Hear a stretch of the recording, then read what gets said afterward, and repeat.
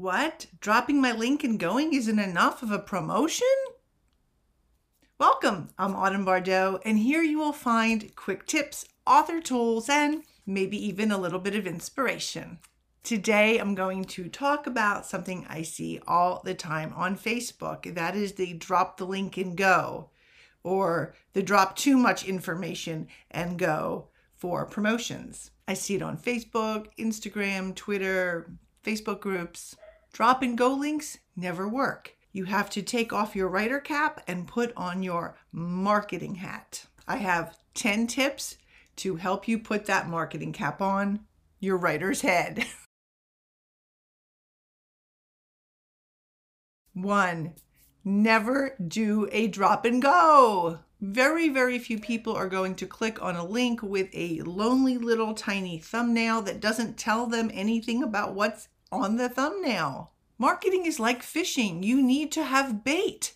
And I see a lot of people with no bait at all. It's like standing on the boat and thinking of the fish are just going to jump on in your boat. Yeah, not going to happen. You need bait. 2, authors need to be marketers. Make people want to click the link. My romance blog. Yeah, so whatever. Ho-hum. 5 reasons why wimpy heroines have to go. Ooh, that I would click on. See the difference? Find out what's on today's blog. Yeah, no. Why don't you kind of tell me what's on today's blog? This goes for not just posting on Facebook, but also commenting.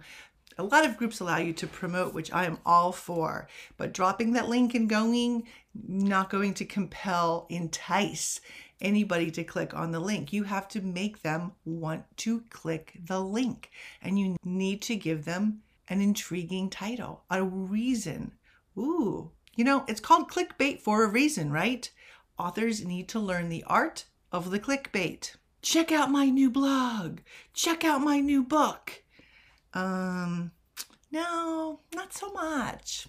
You didn't tell me why I need to click, why I need to check it out. You haven't enticed me. You haven't enticed the potential reader. Check it out?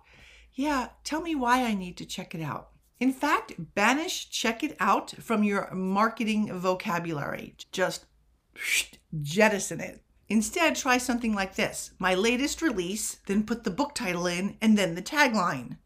Or, those were 3 things, any combination thereof. Short, concise, bam, especially if your tagline is rockin'. And lucky you, I have a whole video on writing effective taglines. I'll drop the link in the description box below. Make the most out of every opportunity you have on the social media platforms to market effectively, whether it's a comment or a post. Number 4, info that is too long. Paragraphs and paragraphs and paragraphs. I see this one a lot. Make it a few lines, enticing lines, compelling lines, only a few lines. I'm thinking 3 or 4, maybe, depending how long they are. Here's a truth bomb. People will judge you on what you've written. And if it's in any way boring or not compelling or not interesting, they're going to think, even though it's not, that your novel isn't engaging or compelling either. So it has to be just as engaging, just as compelling, just as word perfect as your writing is. Maybe even more so. I know, it's not fair. You're a writer, not a marketer, but that's just the reality. And if a promo is poorly worded and written, people are going to think, at least subconsciously, that that's probably how your novels are as well. 5, you are your best promoter. Only you. Whether you're indie or trad, you still have to promote yourself and your books. Let's take a look at wording. What sounds better? I have a contest where you can win an amazing gift card, but first you have to click this link and share this post with 3 friends. Or win an Amazon gift card. Share and tag 4 friends. Shorter, sweeter, more specific. I cannot tell you how many times I have seen contests where there is a lot of long instructions. And you know what that looks like to me? Like homework. And I'm a teacher and I don't like homework. So if you want people to engage in a contest, keep it as short and sweet as possible. Once people start following a whole bunch of instructions, I get lost and I'm like, I can't figure this out. This is supposed to be fun. And I swipe or scroll on by. Number 6. I see this a lot with people who are promoting. They will talk about the weather or politics and then say, oh, and I have this review. But I didn't get past the, oh, it's a beautiful day in my neighborhood because, okay, well, that just isn't that intriguing to me. I've read things like, it's a beautiful day and I'm sitting in my garden and I'm looking out at the sunshine and I'm also looking at this lovely 5-star review. And they include the link. If you want to write about other stuff, start with the important stuff. The review, the new 5-star review is important. So instead of I'm sitting here with my coffee, enjoying the sunshine and the birds and the dogs, yada, yada, yada, you say, this amazing 5-star review of my latest book made my coffee sweeter and my day sparkle. Which sounds snappier?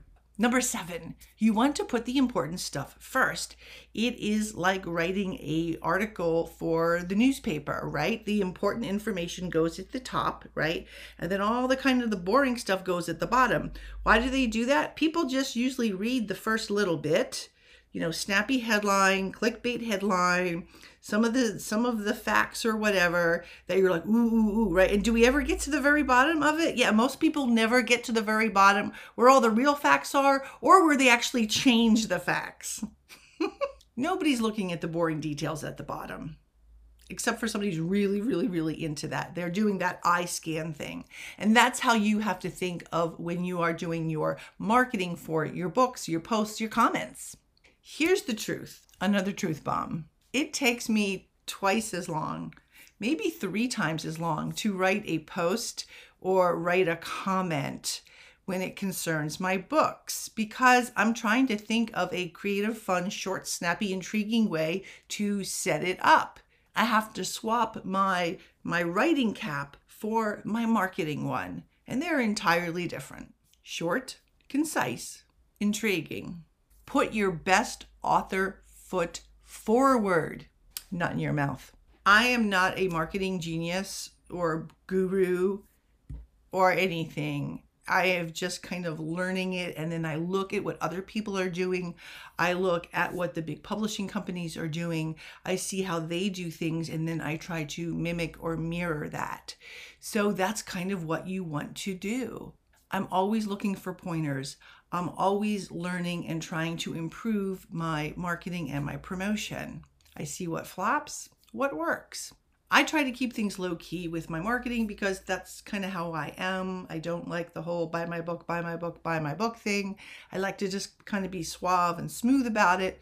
I don't know if I have succeeded, but when I do put in that whole buy my book promo thing, it's the tagline, it's the link, it's short and sweet, it's an engaging photo, either of the book cover or some kind of promo pic. That I think is the most engaging. The very, very long stuff, I just kind of go, no. If I like your tagline, if I like your cover, I'll click on the link and then for me, I like to look at the first couple pages. Number 10 is really just a reiteration of number 9. Put your best author foot, marketing foot forward. It takes extra time. It can be difficult, annoying. We're not marketers, we're writers. We're all about lots of words. But marketing is an entirely different beast, honestly. And so when we learn to think like a marketer, then you are on your way to having more clicks. And if you have that blog, just saying, here's my romance blog, or here's my this blog, or here's my knitting blog, or my food blog, or my dog blog, just doesn't usually entice that many people. You have to come up with at least what your last post was about, something intriguing, something that's going to make somebody want to click on that link to find out that information. Something like I write about medieval armor. Yeah, whatever. But you're going to tell me, how much did the soldiers really carry in medieval times? You'd be surprised. I would click on that. I'd like to know how many pounds. Before I say goodbye, I'd like to share some pretty amazing news. I've been sitting on this for years, maybe years. It's been sitting on my laptop. I've been messing around with it. I finally decided, you know what? I just need to put this information out. Some of you may know that I actually teach literary analysis. And one of the things that I teach is how to go into that deep dive into a text and tease out foreshadowing, allusion, symbolism, metaphor, all of that stuff. Things that a lot of writers kind of do naturally. They have to actually find it. But one of my favorite things is symbolism, the magic of symbolism, and how using the magic of symbolism can enhance your writing, your characterization, your plot, your conflict, your emotions. So I'm putting out my Magic of Symbolism book. I will give you some more detail in the next couple videos because there's just one little part that I want to tweak, and then it will be available on Amazon. I hope you join me next week when I discuss ways to annoy your reader. Yeah, you don't want to annoy your reader. So that will be next week. And I have lots of other fun things coming along the way. And if you watched before, you know what I'm going to say. Remember, writers, to dream, create, and embrace. Bye-bye.